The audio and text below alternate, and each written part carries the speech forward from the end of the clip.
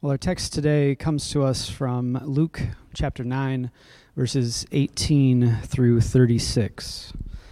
Listen now for a word from the Lord. And it happened that while he was praying alone, the disciples were with him. And he questioned them, saying, "Who do the people say that I am?" They answered and said, "John the Baptist, and others say Elijah, but others that one of the old prophets has risen." And he said to them, "But who do you say that I am?" And Peter answered and said, "The Christ of God."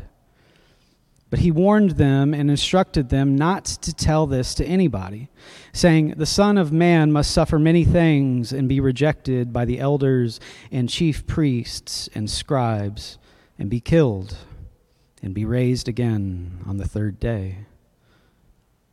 And he was saying to them all, "If anyone wants to come after me, he must deny himself, take up his cross daily, and follow me. For whoever wants to save his life will lose it, but whoever loses his life for my sake, this is the one who will save it. For what good does it do a person if he gains the whole world, but loses or forfeits himself? For whoever is ashamed of me and my words, the Son of Man will be ashamed of him when he comes in his glory, in the glory of the Father and the holy angels. But I say to you truthfully, there are some of those standing here who will not taste death until they see the kingdom of God." About 8 days after these sayings, he took along Peter, John, and James and went up on the mountain to pray. And while he was praying, the appearance of his face became different, and his clothing became white and gleaming. And behold, 2 men were talking with him, and they were Moses and Elijah, who, appearing in glory, were speaking of his departure, which he was about to accomplish at Jerusalem. Now Peter and his companions had been overcome with sleep, but when they were fully awake, they saw his glory and the 2 men who were standing with him. And as these 2 men were leaving him, Peter said to Jesus, "Master, it's good that we're here. And let's make 3 tabernacles, one for you, one for Moses, and one for Elijah," not realizing what he was saying.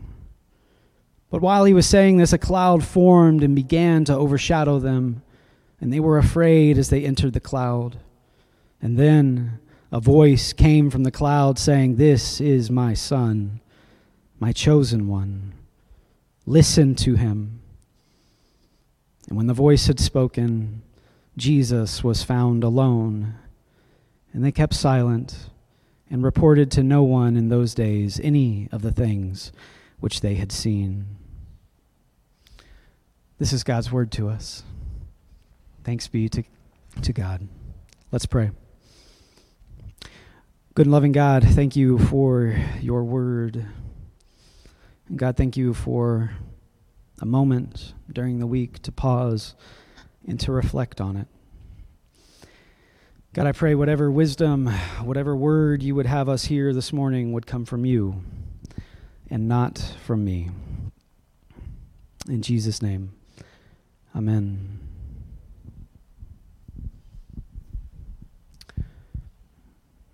So I'm going to try to do a short recap of where we're at because we have new folks trickling in every week. We're finishing a sermon series that I'm calling Thoughts on Being a Christian.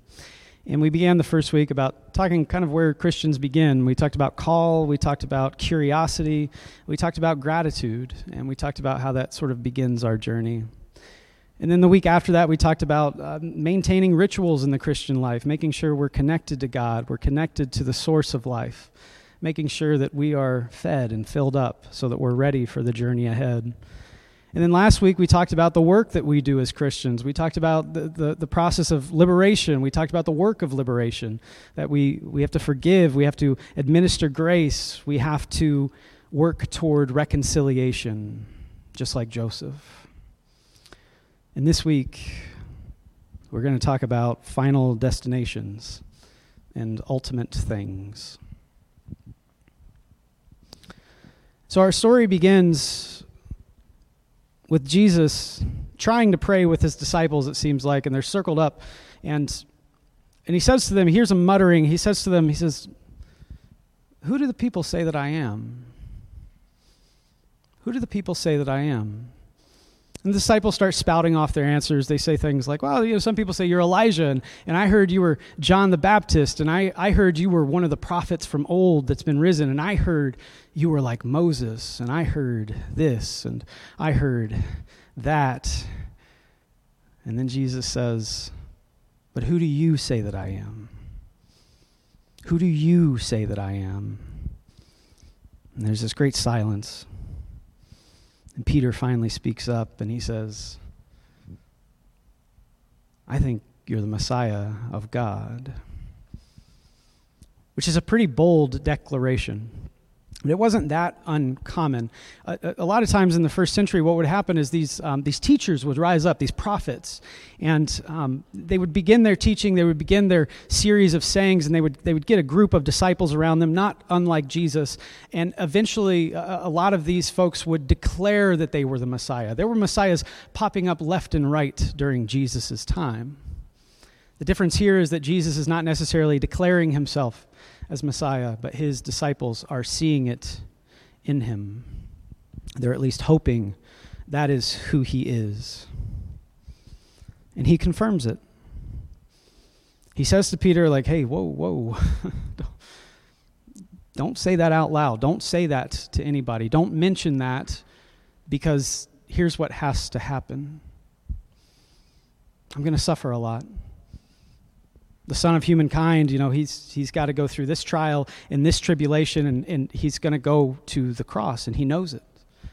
And his disciples know what the cross means too. He knows that, hey, the Romans are going to execute our teacher. This is what Jesus knows. This is what the disciples have learned. And now it's what they have to struggle with. You see, when they started following Jesus, the hope when you found a teacher was the hope of salvation, of healing, of maybe ultimate power in some ways. I know Judas was one that wanted this. Judas, Jesus' disciple, wanted a revolution. He wanted Jesus to come and overthrow the government and then, reign with a holy kind of power, not the corrupt power that the Romans had. This is who they want, but when this revelation comes from Jesus, it kind of knocks something loose in them, and I can only imagine that they're struggling inside, asking the question, should we be doing this? Are we on the right path right now? Are we doing the things that we need to do? Is this the right guy to follow? Because did y'all catch that? He's going to die soon, and he knows it. He knows he's an enemy of the state. He knows where this is ending. And for the disciples, it's not where they thought they were going. Have any of y'all ever asked the question of where you're going in life? You ever just thought about that? Like, well, am I on the right path here? Am I doing the thing that I need to be doing? You ever taken a moment to reflect on that? I recently went, I was at a doctor's office recently, and this is a great time to reflect on that question because they give you all these forms to fill out, and I've reached the age where doctor's visits are no longer simple. And I want to say I'm not veiling any health problems that I have in this sermon, okay? I'm fine, I'm normal, everything's okay. I might be a little neurotic about my health, but that's fine. We get there. But I reached the age where I walk in the doctor's office and it's no longer, hey buddy, keep doing what you're doing, you look great, call me if anything goes wrong. Now it's like, well, we might want to check on that. Yeah, we might want to look at it. We might want to run some tests on that. And hey, how's your diet? How are you doing here and there? And the doctor's office is a great time to reflect on that question. Am I on the path that I want to be on? Am I setting myself up for long-term success health-wise? Am I doing the things I need to do? How is my diet?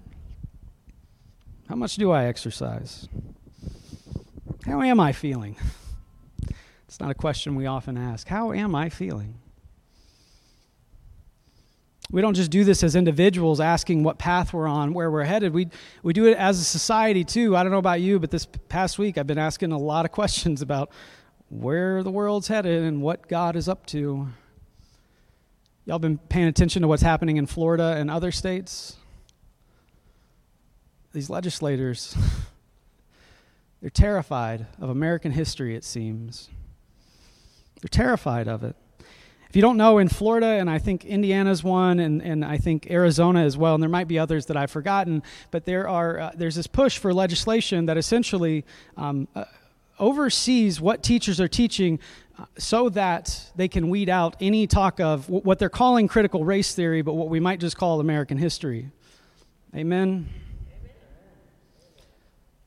And it's troubling.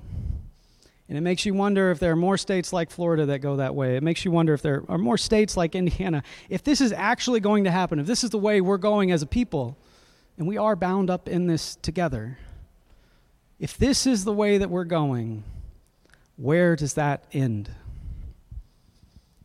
Where does it end when we can't talk to our kids about history?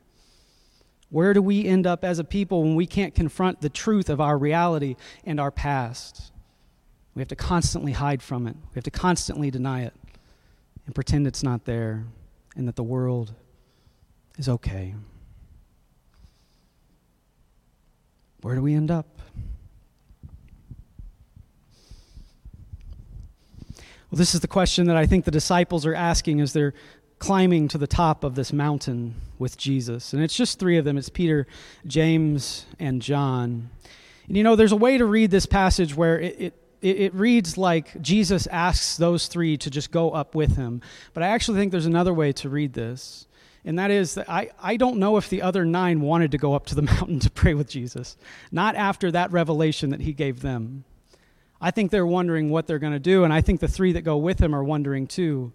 And they know that the revelation may come when they get to that mountaintop. And Jesus is always doing this. He's always leaving to go and pray somewhere quiet. He's always going to some mountaintop. And so they finally get to go with him. And there's a way to read this too, and a lot of commentators did this with the text as I was reading it this week. It's like Jesus took them up and he just wanted to show them how great he was. And I just think that does not jive with the Jesus that I read throughout these Gospels. Maybe the disciples do need some affirmation. Maybe they do need some reassurance, and maybe that does help them. But I actually think this is a story about the disciples. This is a story about their journey. This is about how are they going to continue? What will they do? And it's all coming to this crisis point on the top of the mountain. And so they get up there and they fall into this deep sleep. And if you read this in the original language, the sense that you get is that they're caught up in some kind of dream vision that feels very real to them. They're caught up in this dream vision, and in this dream vision, we read it for today, Jesus is transformed into this great shining light. And they see Jesus floating there above them. I had a student in youth group that called him glow-in-the-dark Jesus at this point. I just have to say that. Colton, if you're watching, thank you for that. Jesus is caught up in this moment where he's this great shining light, and they can't believe it, and they're wondering, what is this? What's happening? And then they hear 2 people talking, and it's Moses and it's Elijah. And they begin to have this sudden realization as they're caught up in this dream that Jesus is who he says he is. And he is the Son of God, and he is the Holy One sent from heaven, and he is the Messiah, the one that will lead the people out of bondage. But he is not the one they thought he was going to be. Because as Moses is there and as Elijah is there, what these disciples would have seen is that Jesus was another in a long line of failed prophets. And the only thing I mean by failed is that these prophets, these messiahs, suffered for the sake of their people and for the salvation of their people. Moses never gets to go into the promised land. Elijah is rejected by his people at the time, and Jesus, as we know, is also rejected. So they're confronted with this ultimate reality that Jesus is the Messiah, and it really isn't going to go well for him or for them, the disciples. And so they wake up, and they've kind of had this epiphany, and they begin their descent from the mountain, and they have to be wondering, what are we doing? Are we going the way we want to be going? Is this really how we want to end up?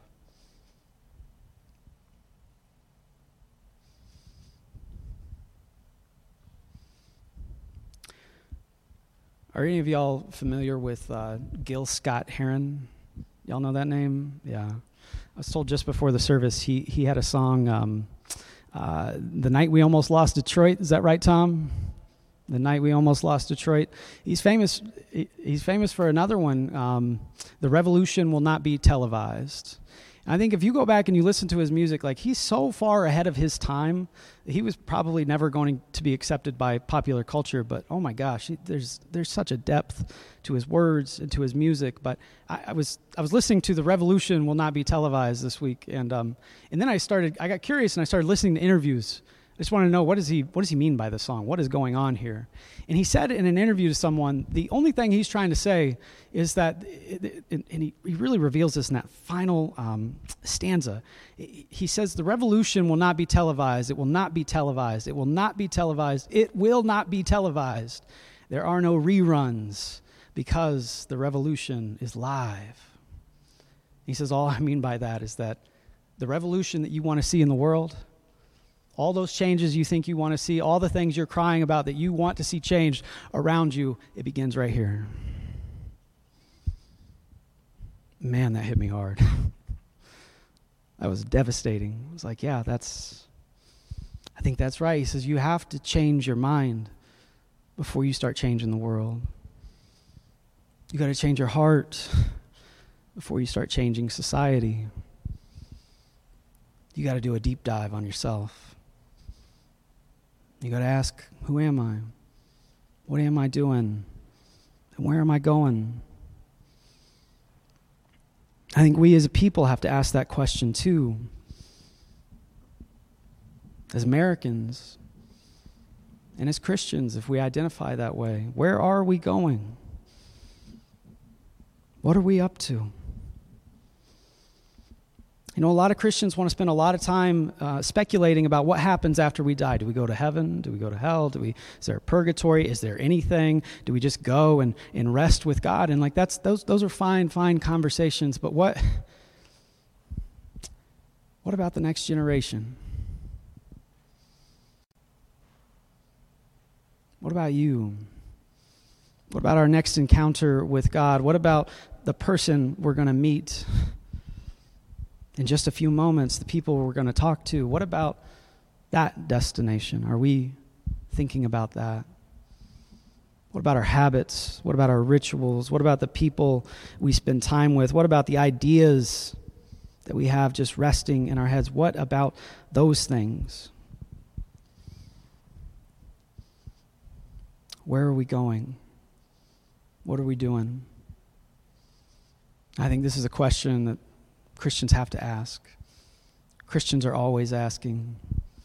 We can have these big mountaintop experiences where we make a big decision, not unlike the disciples maybe do at this point.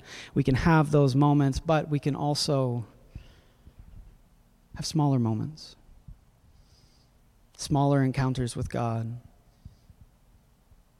where we choose, where we decide. Are we going to take up our cross daily? Are we going to continue to follow the path that doesn't always look so promising and hopeful? Or are we going to bail out and go a different way? So for the Christian, perhaps there is an ultimate destination. Perhaps we can speculate about that. But I think the only thing we know for sure is that we have encounter after encounter after encounter coming with reality, and with the living God. And I think we have to decide, are we going to continue on that path? Are we going to keep our eyes open? Are we going to keep working for justice? Are we going to keep practicing humility? Or do we want to go a different way? In the name of the Father, the Son, and the Holy Spirit. Amen.